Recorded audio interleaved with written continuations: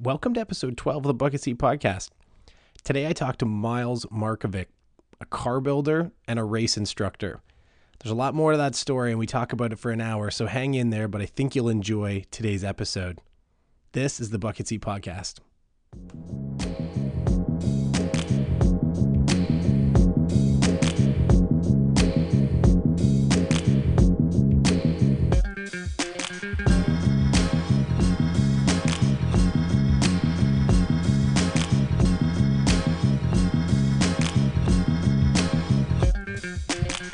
Oh, and how do I pronounce your last name on your Markovic. Well, that's the way my dad pronounces it. But the Canadian version's like Markovic. Markovic. I wasn't sure if it was Markovic or Markovic. Yeah. Well, it's like, yeah, and so the other Markovic. Hello. Eat your stew. Awesome. People in Turkey that can't afford stew. I love it. Okay, so I think we'll start off. We'll get into it. So, thank you for coming, Miles. This is episode 12 of the Bucket Seat Podcast. I'm your host, Trevor Byrne, and I'm really happy and excited to have my guest Miles Markovic here with me today. Miles and I go back actually a long way, and we didn't even know it when we first met. Interestingly enough, it was kind of the start of me being into cars. It was my first real foray into, I guess, being enthusiastic about a car that I had, which was a 92 EG Civic hatchback, Tahitian green. Miles was at the, what was it? It was the... I think it was a HADA event. It was a HADA event. So the Honda Acura Drivers Association, and it was it was like an instruction. It was like an instruction course for learning car control. Yeah, essentially, right? Mm-hmm. And then I guess after that, we could fast forward probably 5 years plus. Yeah, and we bump into each other at the advertising agency that we were working at Taxi, and we were both working on a lot of the really cool Canadian Tire automotive stuff. Yeah. And all my ideas seem to be, hey, let's build a car. Hey, let's build a car. Hey, let's take a car and do something cool. Totally. Yeah. And so when we were working at Taxi, there was one project in particular that never saw the light of day, which I thought was super cool. I don't know if anybody's going to get us in trouble for talking about it. I don't think so, but it was one of the coolest projects that never saw the light of day. It was followed up quickly by one that did, which was the Canadian Tire ice truck. Mm-hmm. But I think you had moved on at that point before that whole project kind of came to fruition, which is unfortunate. But anyways, that's not what we're here to talk about. Miles is a copywriter when he's not into cars, wrenching on cars, building cars, teaching people how to race cars, mm-hmm. teaching people how to teach people how to race cars, and generally just loving what the automotive industry has for the most part. So I think with most people on the show, what I like to do is start with just a little bit of a background on why it is you got into cars. Like, what was it that inspired you and keeps you passionate about, working on and being as involved with cars as you are today? Yeah, I guess I can answer that. It was mostly through my dad. He was like a first generation Canadian.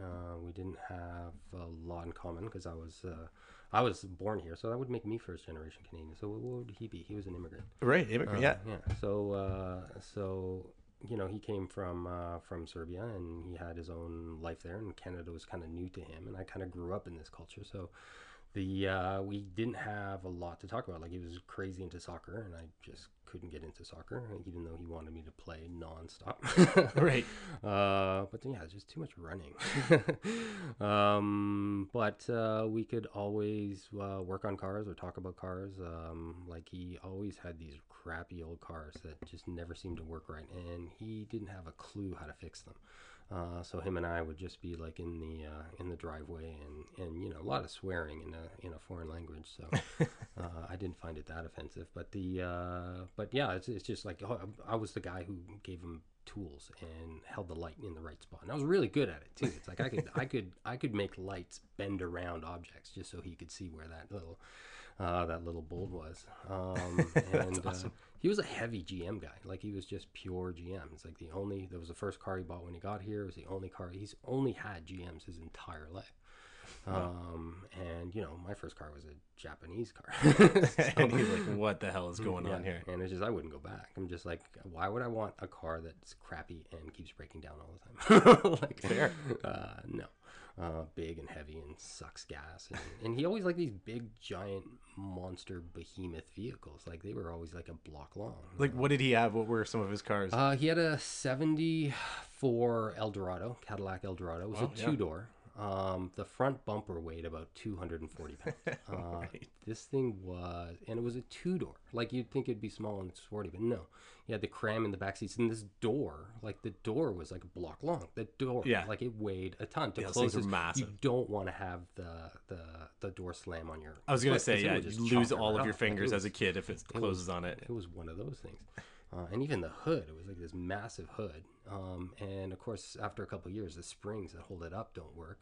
And you know, so he's got that wooden stick that he uses. There's no trusty wooden stick. Trusty wooden stick that was just, and of course, it fell once on his hand, and it was a big trip to the hospital for him. Right. But I don't know. And he kept that car for the longest time, and actually drove it for a little while, because he just left it in storage and ignored it. And then I got my driver's license, and the car I was driving when got my license was a Pontiac Grand Prix, and it was like had the 5-liter V8 rear wheel drive. Wow, yeah. And he was cheap, so he would only put the snow tires on the back. So you got lots of traction in the back, but it just understeered everywhere until you lit up the wheels, and then it oversteered like crazy. But what a gas guzzler that was. But yeah, that was fun. We had a Pontiac Trans Am, which when I was 17 was a pretty cool car to have. Had the T-top. And nice. The thing, it was stupid because it was like, I look at it now and it's like, it's a 5-liter V8 with 220 horsepower. It's like, what the hell? It's like 2-liter 4-cylinders make 200 horsepower now. Yeah. And this thing was like a V8. It's like, what was it? What the hell was wrong with it? Now you're looking back. Was that in the era when everything was kind of being stifled because of all like the carbon emissions rules coming out of the mid-80s? It was like mid-80s, and it was probably the last one that had the chicken on the hood. Right. And I think it was an 88 maybe, or 86 or 87, but whatever the last year. My dad had the exact same car. Yeah. Brown with the gold-fired chicken. Yeah. So you were saying, I mean, you were really into Japanese cars, which was a total 180 from what your dad was into. Yeah. So what did you get into then? So as soon as you started kind of, you were a part of all of this automotive upbringing with your dad and helping him out, you started seeing Japanese cars as being something interesting. What did you end up getting into? Like, what were some of your first rides? My very first car was a Mitsubishi, and it was by a company that no longer exists, Eagle. Right. It was an Eagle Vista. Eagle Vista? I thought you were going to say it was a Talon, and I was like, of course, everybody knows the Talon. Yeah. A Vista. It was a Vista. I don't even know what that looks like. It's square. Like, if you were just to give a kid a crayon, say draw a hatchback, they would draw the squarest looking hatchback imaginable. Like, imagine the old Volkswagen Golf. Yeah. With square lights. Right. Like, that's what it was. It was just a square. No, rabbit. It was like a rabbit. Right. Right. But it had a Mitsubishi engine in it that I just beat on and ignored, and it just thrived on like abuse and neglect. Right. And my mom had actually bought one brand new, and it was great for her. Like, it just went, and then I borrowed her car, and I'm like, this is actually way cooler than mine. And then my dad at the time had a Firebird. A white Firebird, which was another crappy car. And then so was that like high school kind of? No, that era? Was university. In high school, it was the Trans Am. Oh, right, yeah. And the Grand Prix. Nice. And then when I went to university, I needed a car to get around. I didn't have a lot of money, and this was $2,200. It was only 3 years old. Yeah. And at the time, it's like there was nothing else I could get. Like, nobody wanted this thing. Like, nobody even knew what it was. Even the dealer who had it was like, the hell is this? Yeah. There are probably like 4 of them in the country. So they didn't know what they had. It had a leak in the on the engine, which I ignored for the longest time, and eventually I just replaced the head gasket, and that went away. Nice. Yeah, it was an awesome car, and I used it between high school and university. I got a job as a courier, and I lived in this car for like 10, 12 hours a day, just loading, like, took the back seats out and just loaded it with boxes and That's awesome. wailed through like the city of Wait, was that here in Toronto? It was in Toronto. Yeah. Oh, nice. So and was all of this kind of growing up, like, you were here based right out of Toronto? Yeah. Well, I grew up in Etobicoke. Like, we have a house like right on the lake near where Humber College is now. Gotcha. Okay. And then moved to a bit further down Lakeshore, to closer to Park Lawn, and then we moved to an area called Markland Woods in Etobicoke. Right. Went to a school called Silverthorne. Go Spartans. Oh, all right. Yeah. I'm so I'm so poorly versed in the schools of Toronto because I grew up so far from it. But okay, so what was after the still Vista? hate Richview. Nice. Yeah. There was a rivalry. What was after the Vista? After the Vista, I moved to Asia, so I sold it. I bought it for like $2,200, and I beat on it for 3 years, and I put it into an auction and got $1,900. No kidding. Yeah, and Wow. that was the summer where like I really didn't give a crap about it, because it was like I was leaving the country, and I was working as a courier trying to make money to leave the country, because I had a job overseas in Asia. Then I moved to Asia for 2 years, and then came back, and then I bought the worst car I've ever owned, which was a diesel Volkswagen Golf. Hang on though. I got to rewind a little bit back to when you said that you put it in an auction. So, I mean, when would this have been? This would have been how many years ago? I left in 95, so I probably had the car from like 92 to 95. Okay, because to me, that strikes me as being super interesting, because right now, the world online right now, like stuff like Bring a Trailer, we talk about it a lot on the show. I mean, it's totally taken off. So you were way ahead of your time, and putting it into an auction was obviously something that, you thought was going to be worthwhile. What kind of auction was it? I mean, was it a dealer auction, or like, I just am not sure what auction you would have put it in back then. Like, the internet just wasn't it was driving. like you just had there was like in the wheel section, they would always have, hey, come to this car auction. No you shit. would go, and my brother actually bought a car at the exact same auction like a year or two later. And yeah, you just go in, and they put the cars up, and the mileage is there, and you walk around, you can kick it. And, they drive in, they drive out, but you don't know if they're any good or not. Right, yeah. And for whatever reason, somebody was willing to pay $1,900 for it. That's awesome. I had put like well over 100,000 kilometers on this thing. I think I bought it with like 70,000 kilometers and sold it for about 178 or something. And all you replaced was a leaky head gasket. Leaky head gasket. Right. I never did the brakes, I never did the suspension, I never did anything. I changed the oil religiously. Yeah. But that's very responsible of you. Yeah.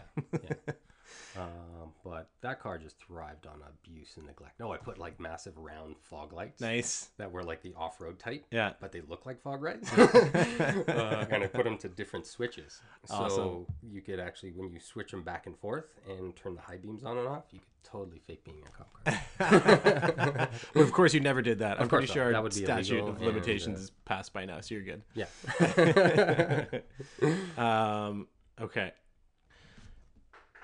Okay, we're back. Okay, so next car up after the Vista was diesel Volkswagen Jetta? Golf. Golf. Yeah, it was a 2-door hatchback. It was blue.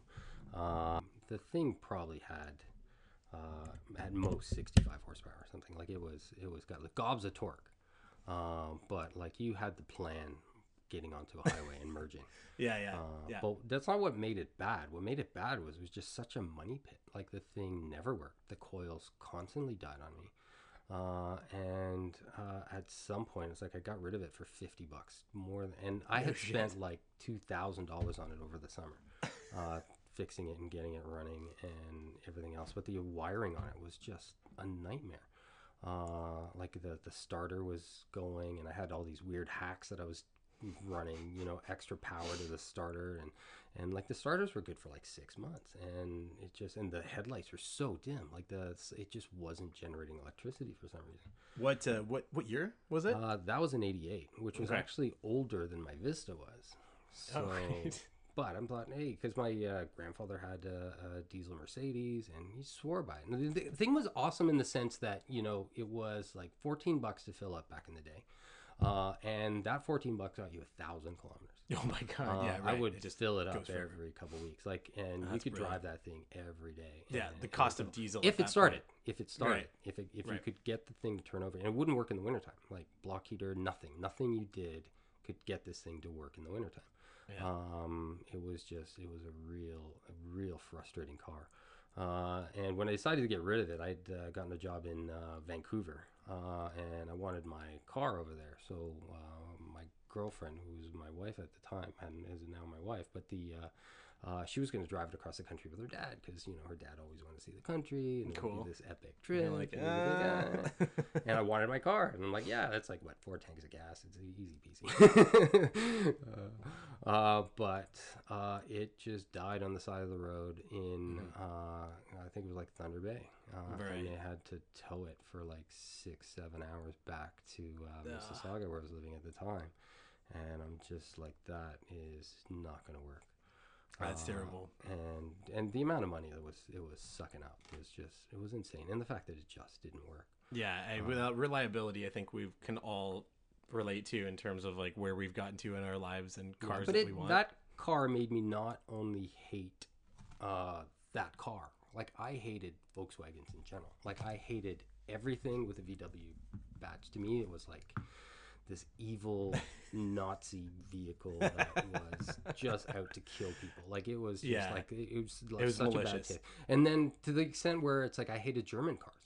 Wow, like my hatred they ran just deep. Like it just expanded to everything German, because it was retarded that I would have to spend, you know, $365 on a starter. Back when, like, for the Vista, that would have been $45. Right. And it made no sense. Well, because it's a Bosch. Well, screw Bosch. It doesn't have to be. What? But I mean, it must not have run that deep for that long, because what are you driving now? I do have a BMW. Yes. But you have a BMW that's not just your everyday run of the mill BMW either.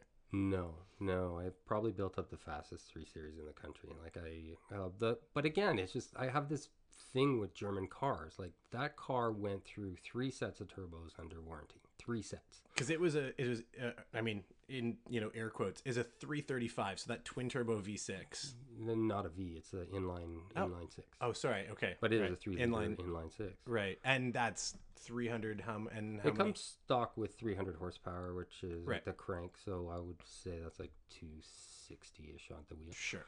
But you went through 3 sets of stock turbos. Okay, so you went through 6 turbos on that car. All under warranty. All under warranty, so the dealer had to deal with it. And that was nothing in terms of, like, you hadn't been like pushing it, like. Of course I have. What the hell? I track this thing every freaking weekend. Like, that's why they blew. Like, the problem with those cars was the turbos were so small. Like, when I pulled them out, they're the size of your fist. Like, they're too teeny weeny, and they're great. You go for a test drive and you're like, oh wow, this pulls up very fast. This is awesome. I like this car a lot.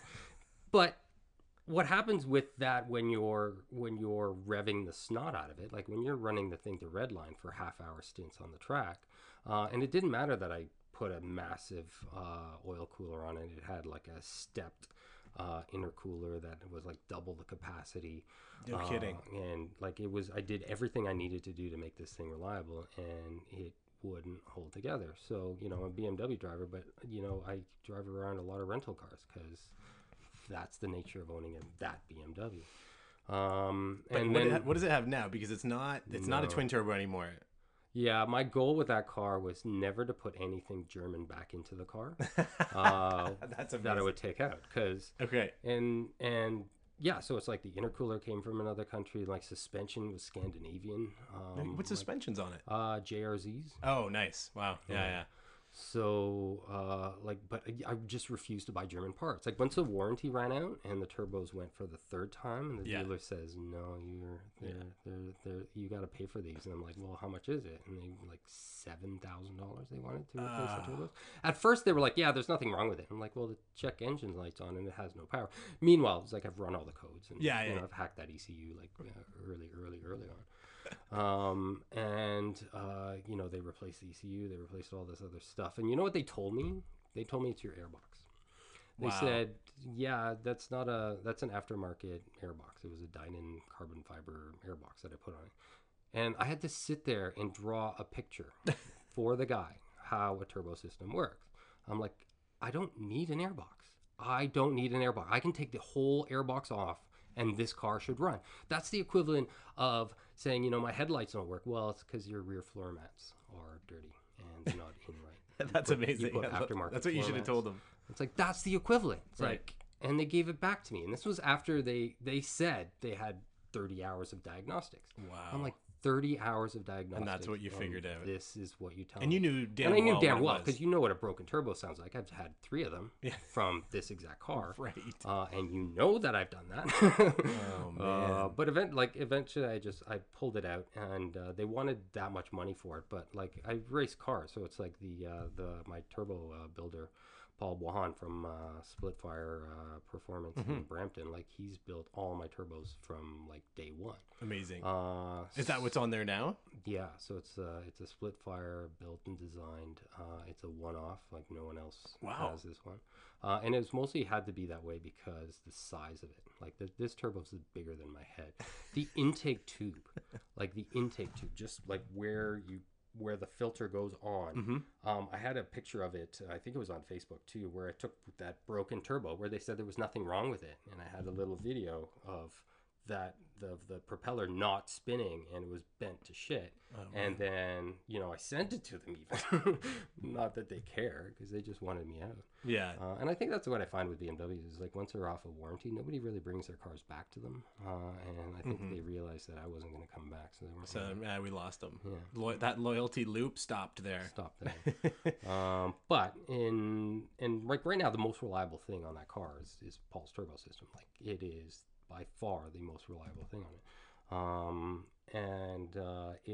The turbo's bigger than my head, has massive spool, so it comes on hard and fast. So you go from like 120 horsepower to 400 in like a 400 RPM range. Like, Jesus. So when do you get boost? It's around 3,000. Nice. Okay. Which is fine for track driving because you're always in boost.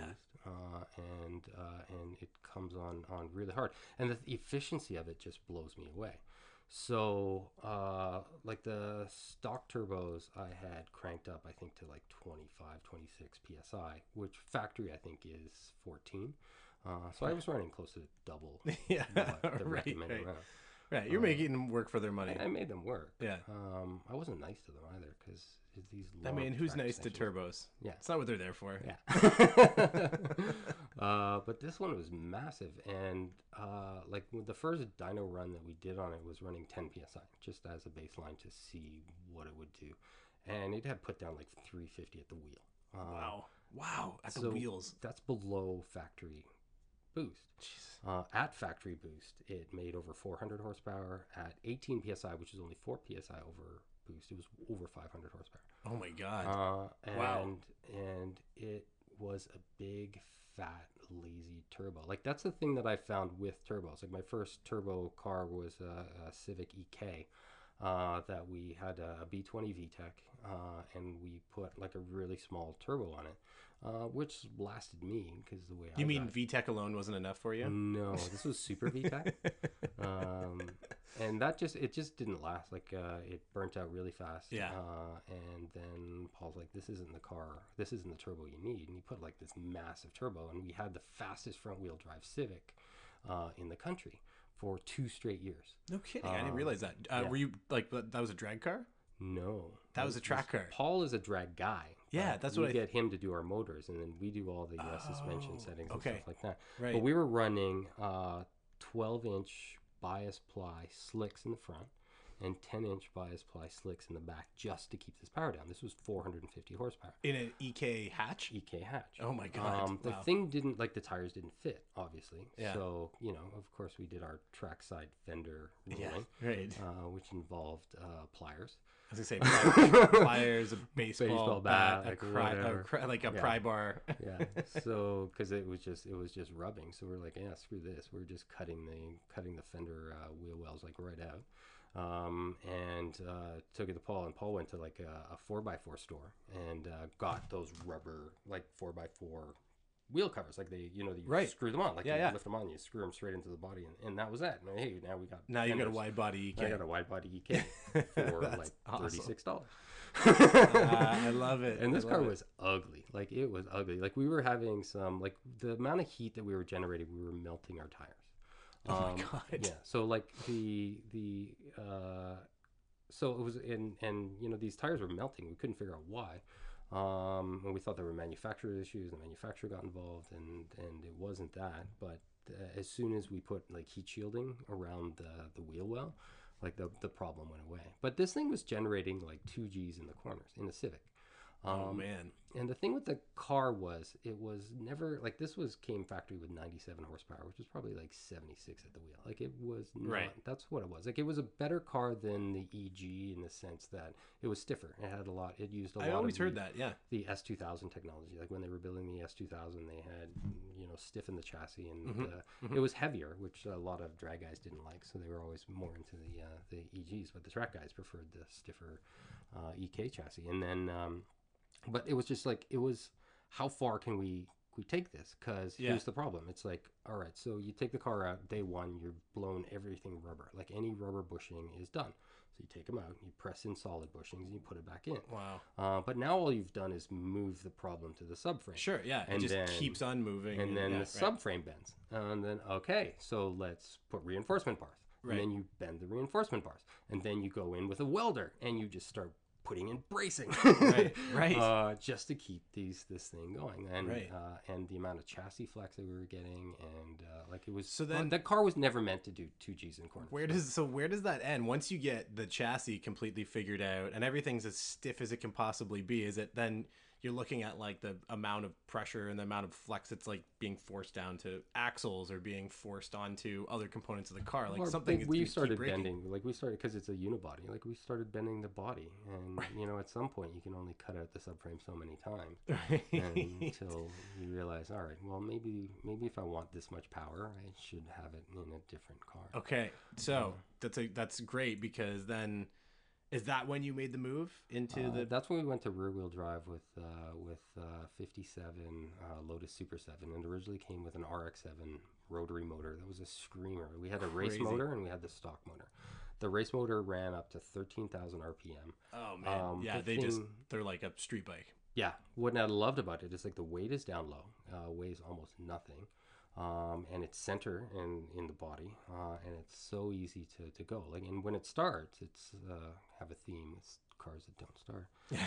It runs amazing. And the thing when they blow, because they blow so often, like the rotaries are such a pain. Right, I've heard that a lot. Yeah. But when they blow, it's like so undramatic, because it just stalls. And that's that. And then a rebuild is involved. Like you take out 6 bolts and you replace a little thing, and then it's running again. They're dead simple to rebuild. It's still like black magic to me. Like I really just don't. It's just the world of rotary. Like I understand how it works. Yeah. But racing one, torque, rebuilding one, all horsepower. And we always had the stock motor, which was reliable, but it made very little horsepower. I think it was like 127 horsepower. But keep in mind, this was like a 1,250-pound chassis. I was gonna say, yeah. And we were running a slick, bias ply slick. So this was the fastest rear-wheel drive car in competition. I've run CASC Time Attack. Because there was one season we ran it, and I went to 6 events. I think there were 8 total. And of the 6 events, I set FTD 4 times. Wow. And the 2 times I didn't set FTD, the car broke down. No shit. So, and so, just to give some context to everybody listening, like, what were the cars that you were constantly either battling for the battling for the win against, or were constantly, I mean, most of Corvette Z06, there was a 240Z that had a Corvette drivetrain in it. Was that Sasha's car? No, this was a guy named Adam. Okay. And he had just put no, actually he didn't have he put a massive turbo on it. Like he put the Nissan truck motor in it. Yeah, that K24 something. It was a steel block. Yeah. And then he put the biggest turbo you could find, and then I think he couldn't get that system to work, and then he put the Corvette drivetrain in it. Crazy. So it was. It's like a really common, that LS swap is like put it. It's like The funniest thing though was running the Civic, which was basically the car was donated to us. It was probably it was a rolling shot. Like we were running CRXs for a number of years, and in a 7-month span, I rode off 3 CRXs, and there aren't that many of these cars in the country. Well, you scared the shit out of me the first time that I met you at that HATA car control school in your CRX, and I got to go for a ride along with you. I got that out car of it was more Type R than it was CRX. Oh man, it was bonkers. It was bonkers on an autocross track. It had the Type R dashboard in it. It had the Type R wiring. Like it was taken down to its base and rebuilt as if it was a Type R.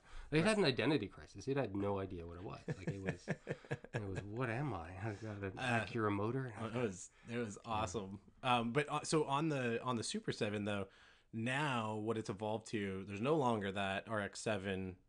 No, we got tired of dealing with, because the race motors would only last like 2 or 3 weekends. God, that's wild. And they were amazing when they worked, but we just couldn't keep it together. And keep in mind, this was a carbureted car too, so it's pretty hard to tune. And right. And we were running extra fuel just to try to keep it safe. And the biggest annoyance I found with the running, like they were loud. Like I had to wear earplugs loud. And where it's like we got complaints. Right. Ron Fellows was at Mossport once when we were there, and he went to the organizers. He says, "I never want to see that car here again." No kidding. You could hear it. When I was in the pits and the guy I was partnered with, Martin, he was driving. I could hear him on turn 5 from the pit. Like the opposite end of the track. Opposite end of the track. And I was like a kilometer and a half away. Like it was loud. So I know some of the residents from around there have complained about that. So there's the decibel restrictions, I think. And the thing wouldn't keep mufflers together. It was the amount of air that was forced through this muffler. The insides of these mufflers were just gutted after a couple events. Like they literally, you'd be pulling baffling out of the tailpipe. That's crazy. Just because they just wouldn't stay together. You knew when you were blowing them because it just got even louder. Yeah.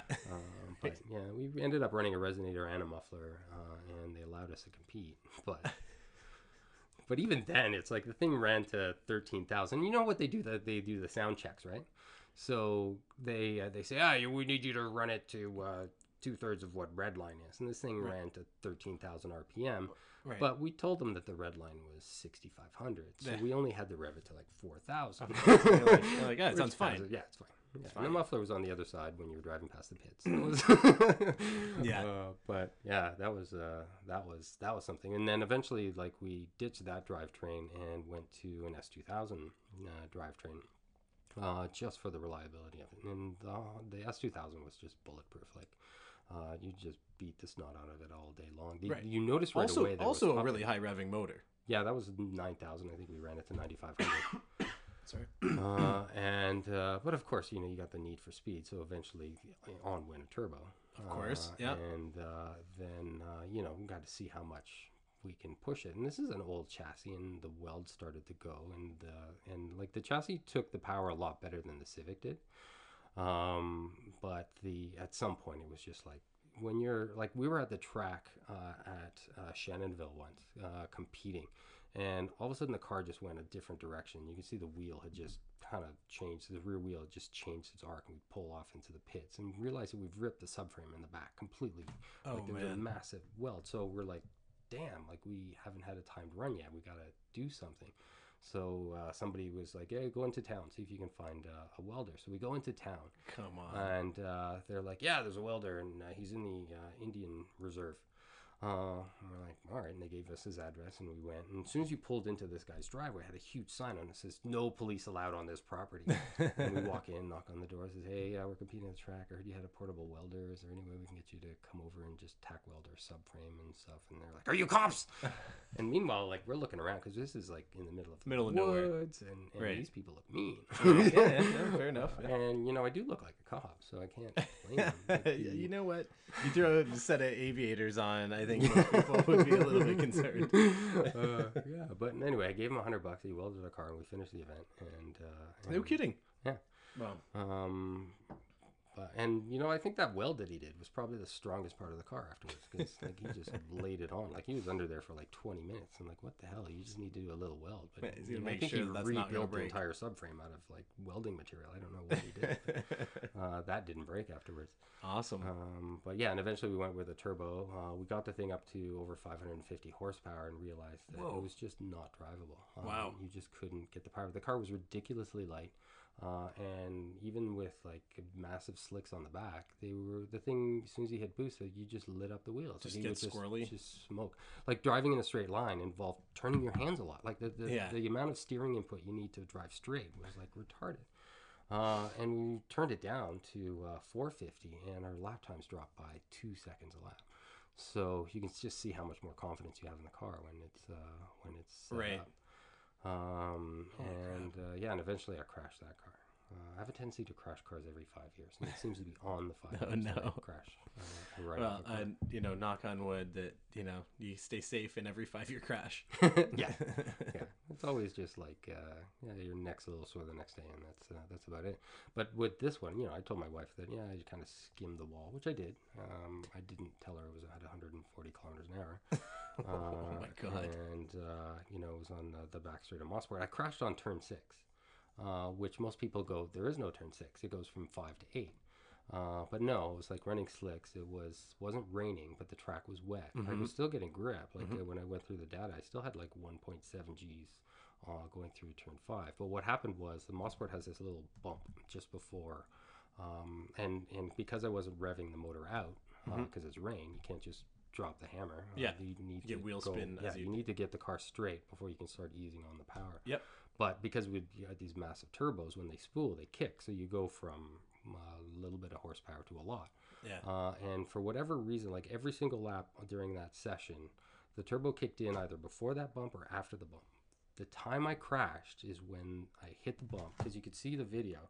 The front suspension goes up, and then it goes down, and then the turbo spools up, because you can see the RPM jump. Right. And then the wheels just lost traction enough to kick the car like a couple inches to one side, but the wall is like right there. Yeah. And then spun 3 times. It wasn't a direct hit, so it was spun 3 times, and that was that. We could have fixed it. Like I lost the front splitter, I lost the nose cone, lost the rat. All of those things could have been, and I bent the frame a little bit. But the thing is, it's a tube frame chassis, so you just need an angle grinder and a welder, and it's fixed. Yeah. But at the same time, it's just like, I have a kid now, and I got to be responsible. You gotta think about those things. Yeah, and even those cars, like they were never built to crash. Like you just weren't, and the age of it, like it was starting to get old. Like when you start losing, when your subframe starts to fall apart, and you're kind of this is probably the end of its life cycle. Yeah. The degradation is. If it's happened. It's gonna go out in a crash, and it did. Don't tell my wife. I won't, as long as she doesn't listen to this show. I said I skimmed the wall. Skimmed the wall, allegedly. Yeah.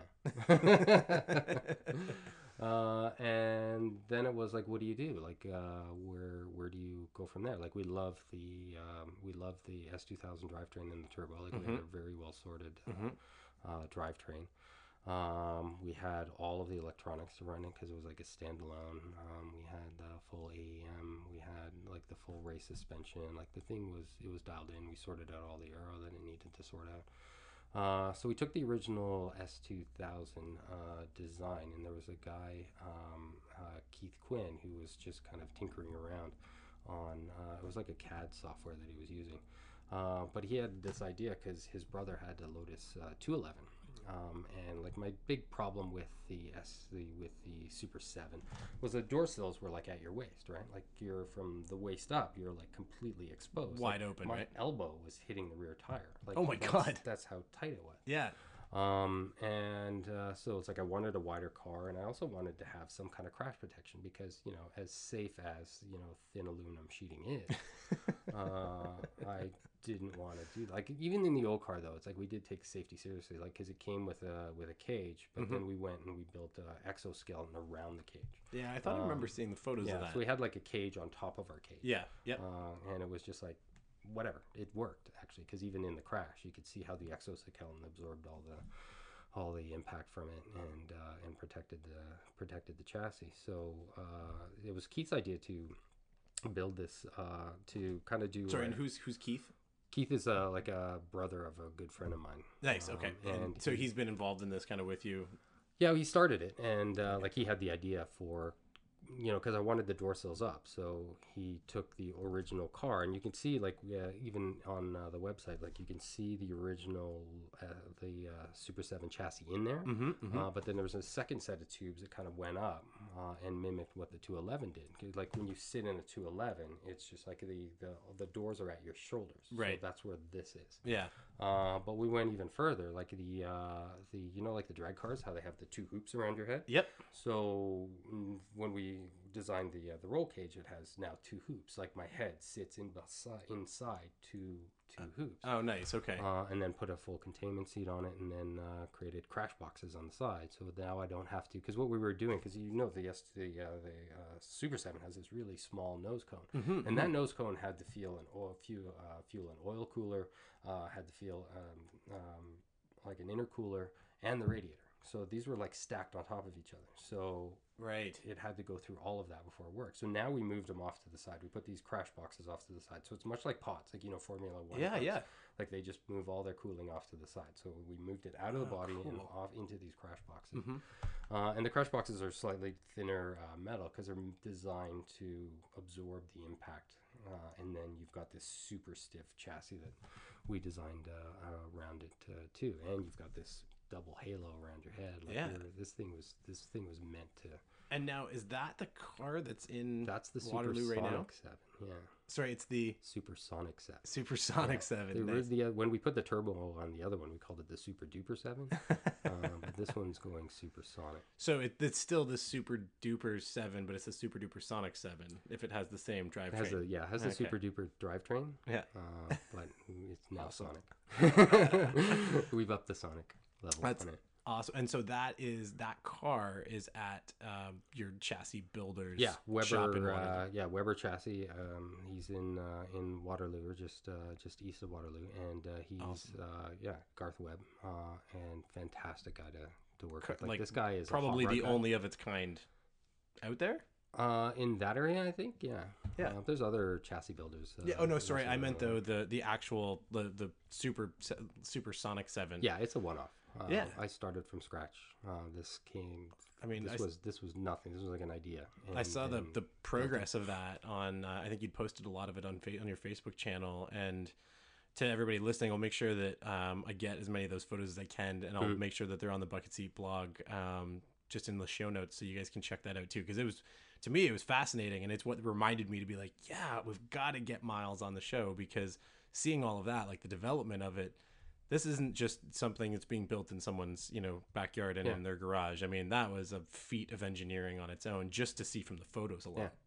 Well, it's like I'm not afraid to rip things apart and build them back up in a better way. Like that CRX that you were in at the first time, like that thing was gutted and then built back up to be a Type R. So it was like a 2,200 pound Type R, like with a short wheelbase that was twitchy as hell. Like that's how I learned to drive, was on really twitchy, unforgiving cars. So you learn a lot of car control really fast when you want to live. It's a hell of a motivation. Fair. It's a survival tactic. Yeah, it's a survival tactic. So you learn how not to die, basically. Right. This car, and we had Derek Hansen from remember Car Control School. No, yeah, the Car Control School, the Hansen Driving School. His son runs that. But before he was, because he He's an instructor for Ferrari. He's an instructor for the BMW. Like he's the head instructor for that. Oh, I didn't know that. Okay. And he also before he because now he's retired, so this is kind of what he's doing as a hobby. Before that, he was you remember Dech Mustangs, DECH. Deck. Oh yeah. I remember seeing the brand of them. I'm not super familiar with the cars and what they really represented, but he did the aero work for that. Like he's the DE. The DE is Derek, and he eats, sleeps, breathes aero. Like he knows aero. So he's the one that went through the full aero on the Supersonic. He designed like the rear diffuser is a one-off. It's his design. It's meant to put maximum downforce on those rear wheels, right at the axles. The way he designed it, and also if you start looking around the car, you can see all these little details, like the bottom pan sticks out just the right amount, and there's like an aero elbow up in the front, and completely flat bottom, and he's I don't know, he's nicknamed the car 119 because the old car, the quickest time I did at Mosport was a 1:24.66, which is quicker than 1:24 a 1:24.66. Okay, yeah. And he thinks this is going to be the 119 car. He's like, if you don't get 119 in this car, I'm going to be very disappointed. Wow. Okay, so that's good. He's like set some ambitious goals for you. Yeah, so he's nicknamed it the 119.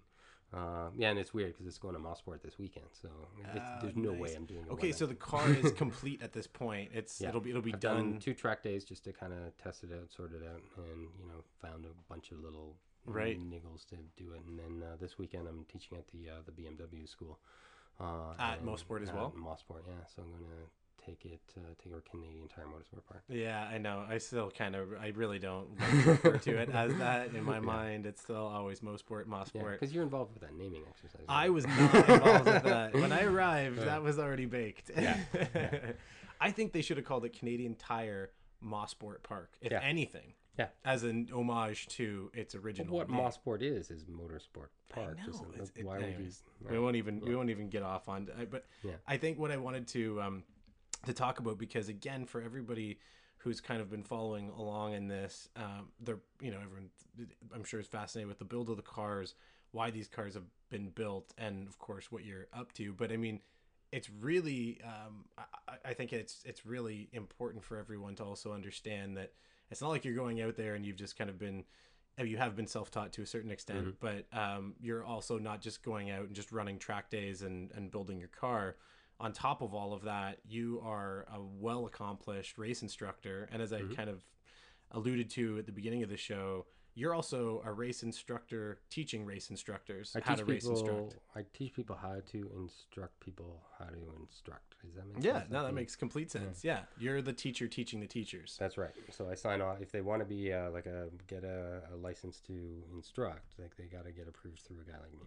Right. And so now, what kind of what is the governing body that kind of controls and rules that in Canada? That's through CASC and ASN. Right.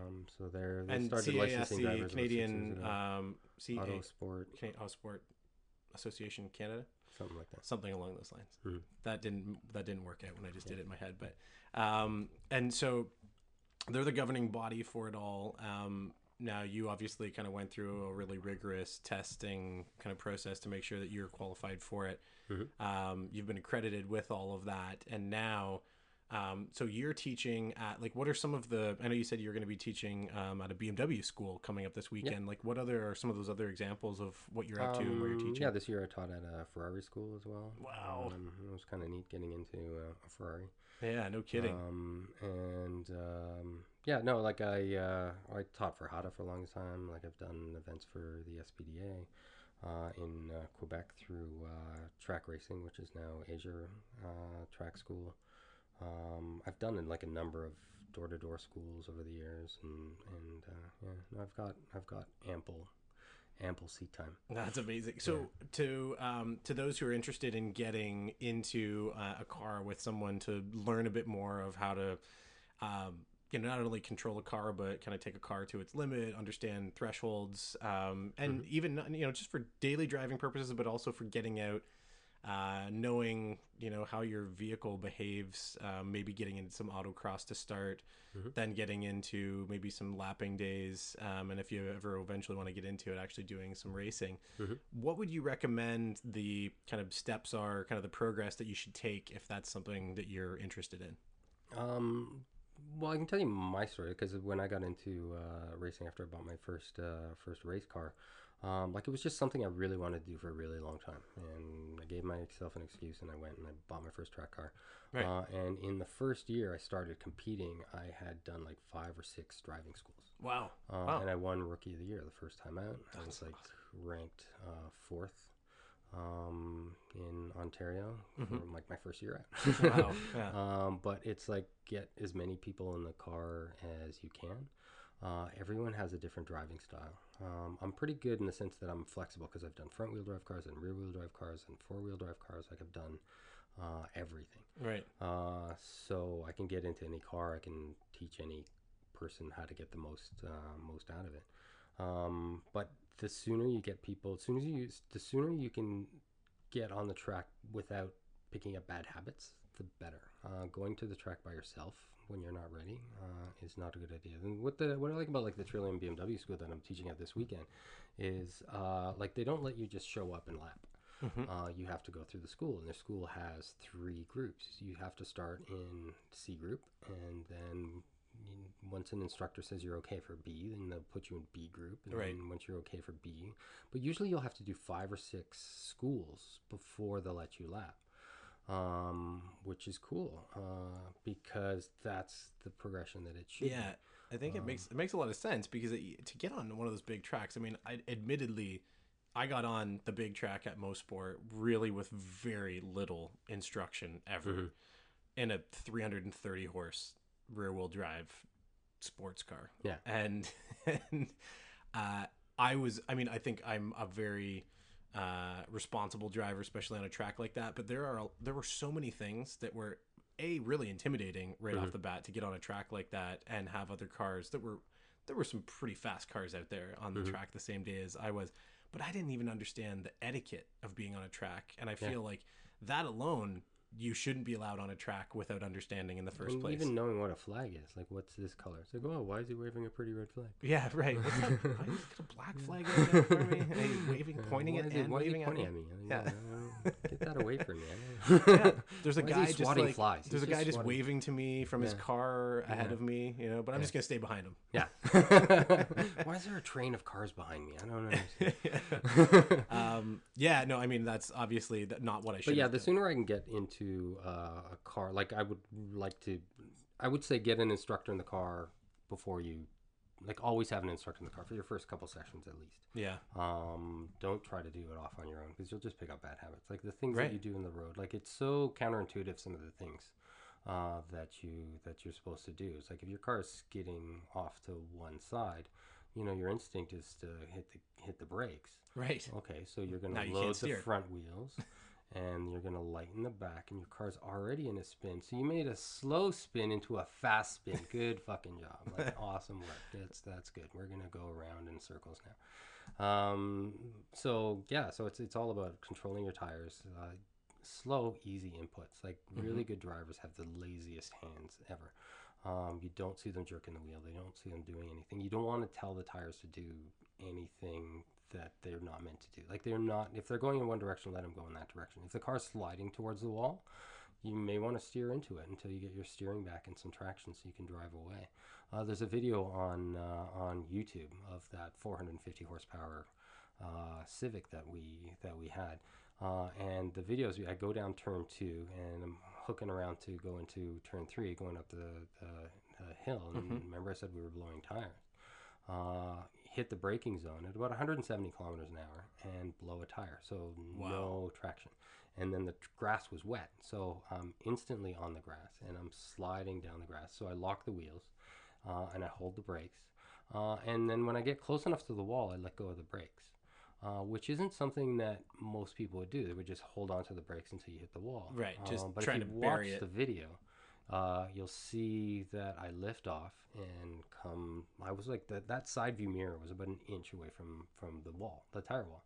And I just lazily drove off the track, drove to the Marshall station. Hey, where do you want me to wait? Right. And that was that. It was Wow. just completely uneventful. And I've done strange things. Like I went down turn 2 at a 45-degree angle because I had blown. I hadn't known this, but I'd blown my rings, and it was throwing oil through the head into the catch can, which then filled up, which then decided to drop oil onto my rear wheels. So here I am flying down the side of this, and the back end just steps out. And I instinctively floor it. And I'm sliding down turn 2 with the front wheel spinning, and my steering wheel's straight, and I get to the bottom of the hill, the car catches, and I drive straight down the line.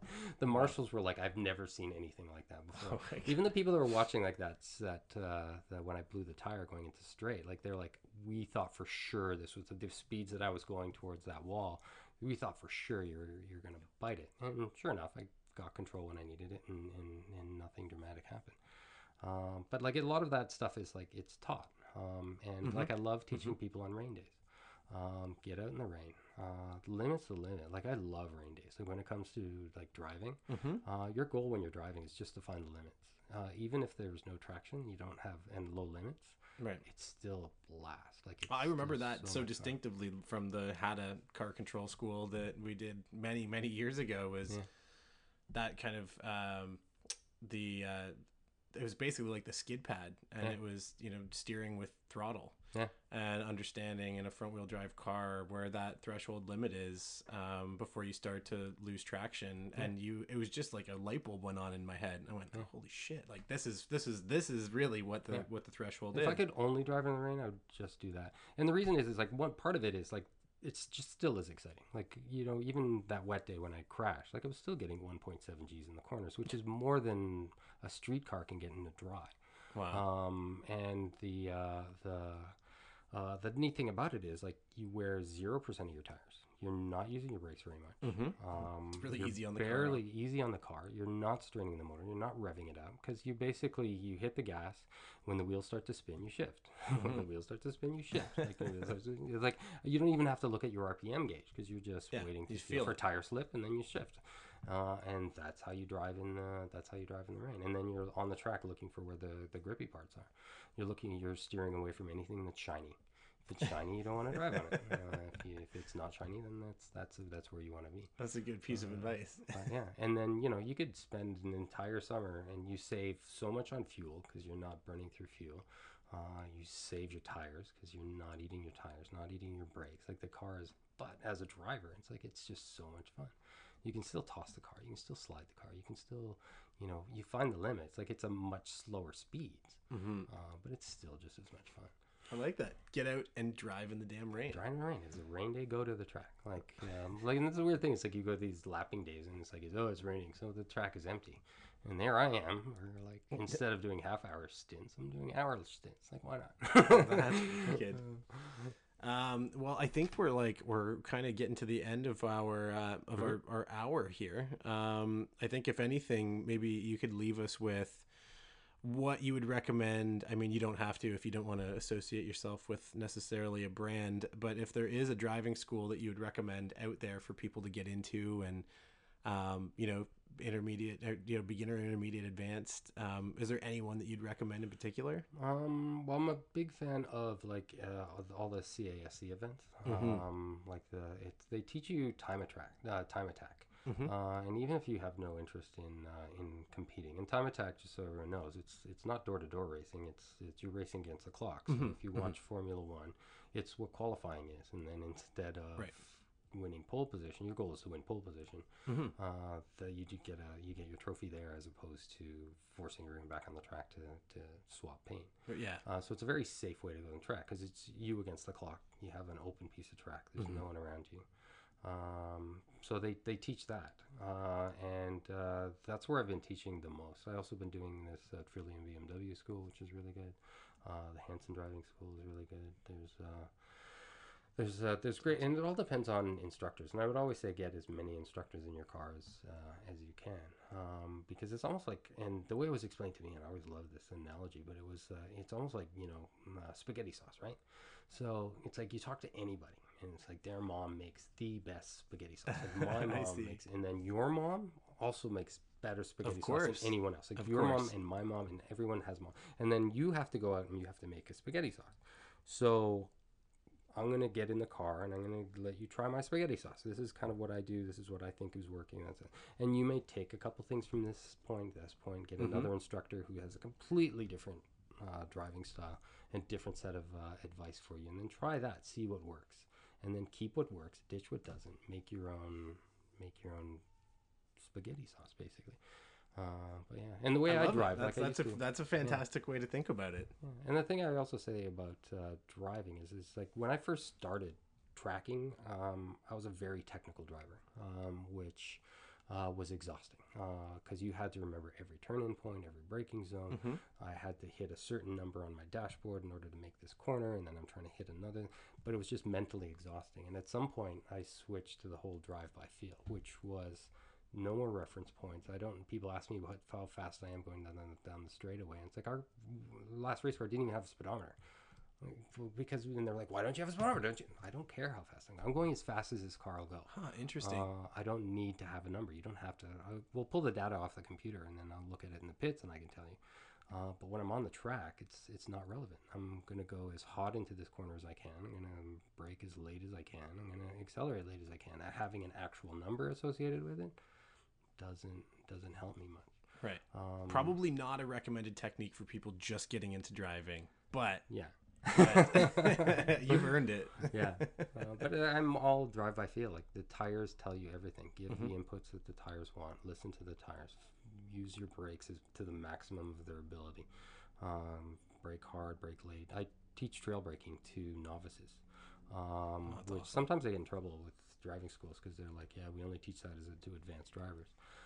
But I just find that teaching people to brake in a straight line and then, coasting to the apex and then going on the throttle. What happens if you go in too hot and you've been trained in your head that you can only brake in a straight line? You can trail brake into corners. Like it is a safe technique to do. Yeah. But if you train them to go in a straight line, what ends up happening is they miss their braking zone for whatever reason. They hit the brakes. And instead of saving themselves and just holding onto the brakes into the apex, they lift off because I can't the gas and the braking sometimes the car's going to spin and crash. It's not. So it's like I teach it right away. It's one of the it won't be the first session out, but by the end of first day, I'll usually have people at least understanding the concept of what it is, because you need to understand that braking in a straight line is safe until it isn't. So and then once you get to the advanced part, because it's like that's slow in, fast out. And some cars you have to drive like that. Like a 911, it's like there's no way around it. Like you got a pendulum behind you, so like you've got gobs of grip from the apex out because the engine's behind the wheels and it just hooks like a mother. But coming in, you just got to be careful. Like you don't want to get that pendulum started. You can still trail brake a 911.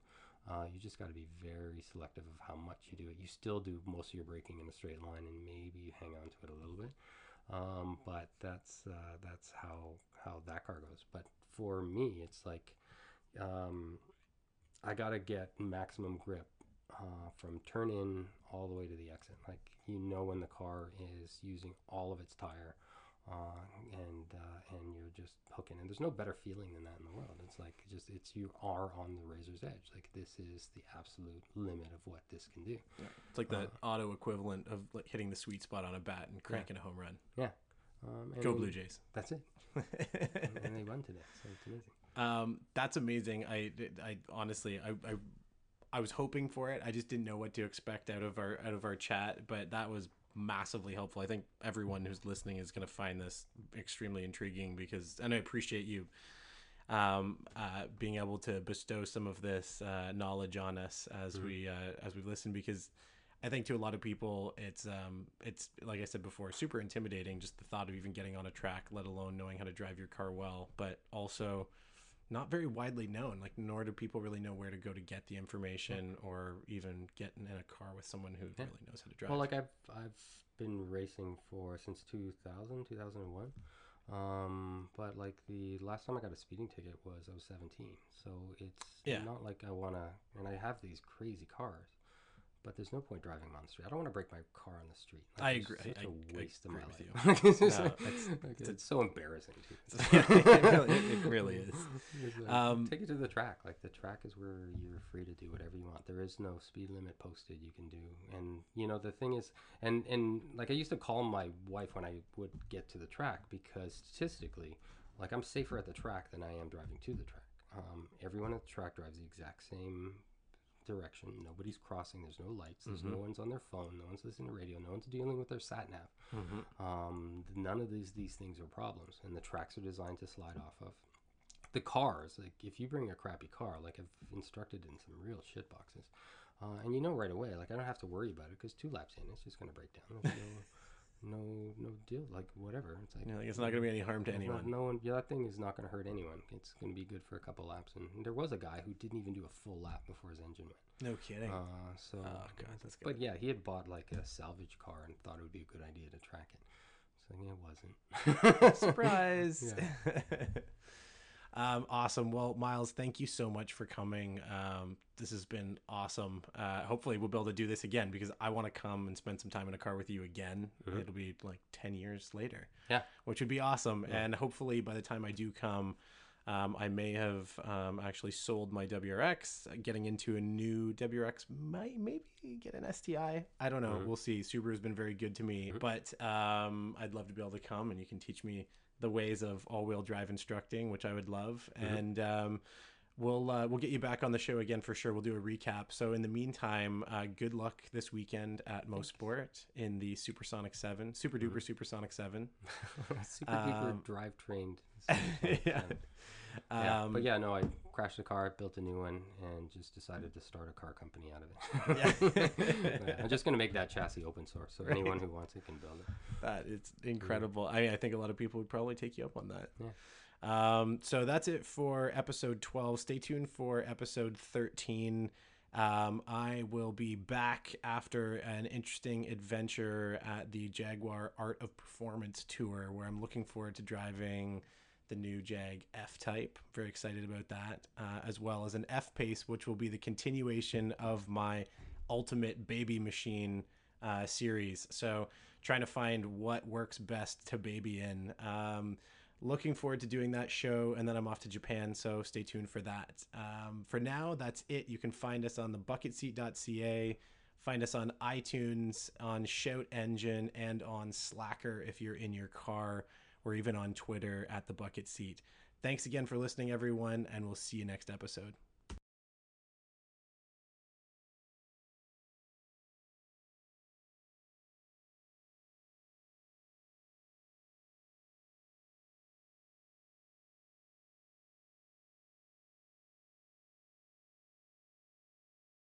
When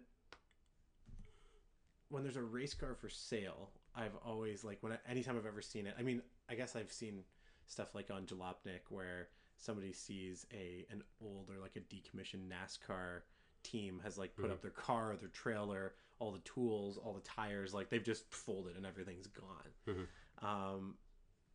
And the car, like that whole race setup is a couple $100,000 or something, opposed to going in and needing to dump $1 million into a race team or something.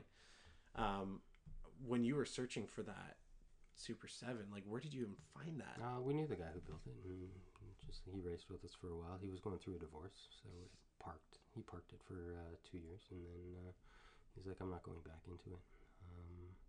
And he took over. Huh. Yeah, the Super Rex, the Type R CRX, the guy I bought that car from, his girlfriend got pregnant, and he had to get rid of it. He was like, I'm out. Wow. Yeah. Oh man.